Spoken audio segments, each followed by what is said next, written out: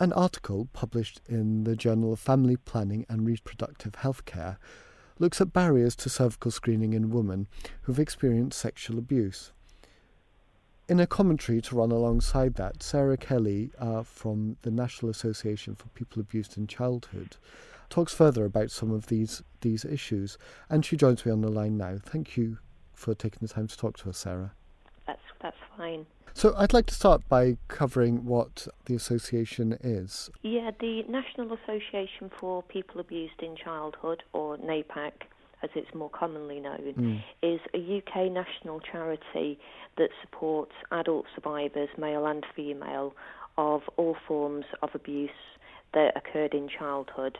So that would be sexual, physical, emotional or neglectful abuse. We were founded in 1997 and run a free phone support line service for survivors. We also run an email and postal service, as well as support groups and services for survivors who are within the custodial service. And do you have many people that take advantage of your services? We have a regular amount of contact. It varies very much depending on what's happening, particularly within the media. For example, in recent times, such as the Jimmy Savile story, our contacts have gone way up. Normally, we get around about 350 contacts a month that we can respond to. Sometimes the numbers are higher than we're actually able to respond to. Okay, so you kind of speak from the experience as an association of talking to many people about some of these issues. If we look at the particular question this paper was about, which is cervical screening in women, as an association, have you been aware that this has been a problem for a while? It's been a problem that we've been aware of ever since we've been in existence.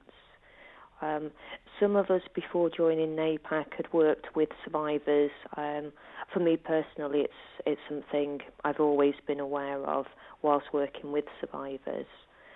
About 2/3 of our contacts at NAPAC are from female women survivors. And cervical smear fears tend to be raised quite a lot, really. Yes. I mean, it's interesting in your commentary there that you mentioned that many women would prefer to deal with the outcomes of developing cervical cancer rather than the sort of emotional burden of going for a smear test. Do you think that's quite common? I think it's, in the big scheme of things and the amount of cervical smear tests that take place, it's probably not common. However, from a number of the women that we've talked to, certainly a good proportion of those people say that they would rather deal with the cancer if it develops than go through the trauma of regular testing. There's also something in there that people are saying, it's not going to happen to me. So almost that denial that people are at risk. And I know that in the paper, the risk that survivors of sexual abuse is actually increased than within the general population. Yes, and I don't think a lot of female survivors are aware of that increased risk. And that increased risk is to do with early exposure to HPV and different patterns of sexual behaviour. Absolutely. Now, if we go into the paper itself, I mean, there were a number of reasons why women reported that they felt that there was a barrier to them obtaining a smear test. And if I look through here, There's things to do with self-worth, power disparity, fear and anxiety that brings about, even down to things like the mechanics of the examination. Obviously, people can read the full details of that online. But do they resonate with what you've heard from survivors? Absolutely. The paper really does spell out what we're hearing from female survivors all the time.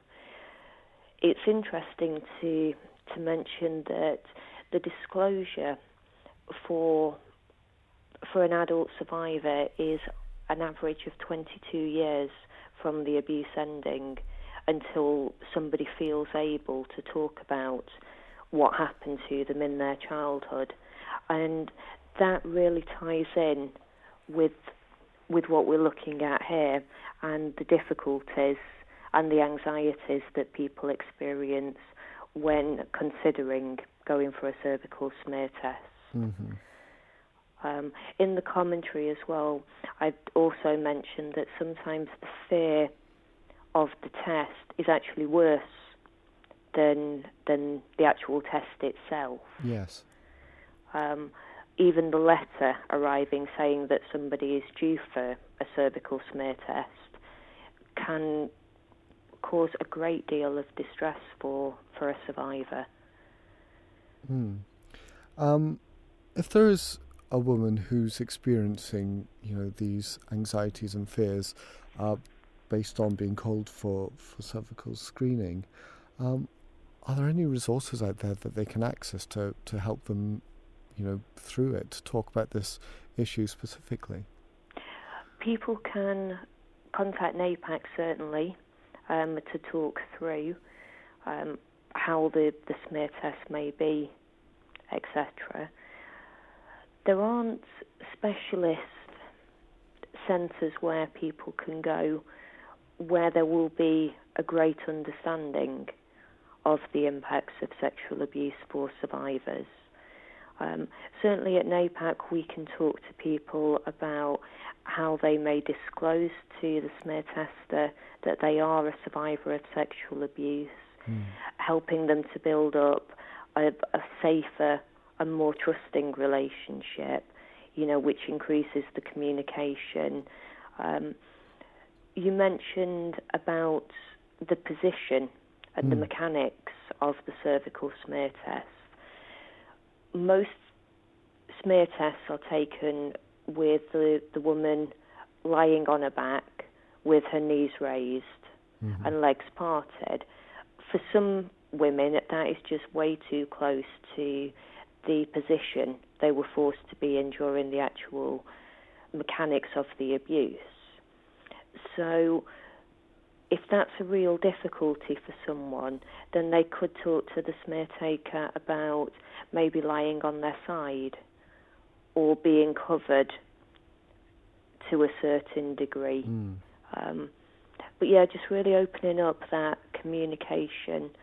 And I'd say the most important thing that we would talk with a survivor about is having the time and space to really address their concerns with the smear taker, to set up words that the smear test would stop if needed, if the anxiety was building, or if memories were triggered and the woman was maybe starting to experience a flashback, which is the reliving of a traumatic incident. Yeah.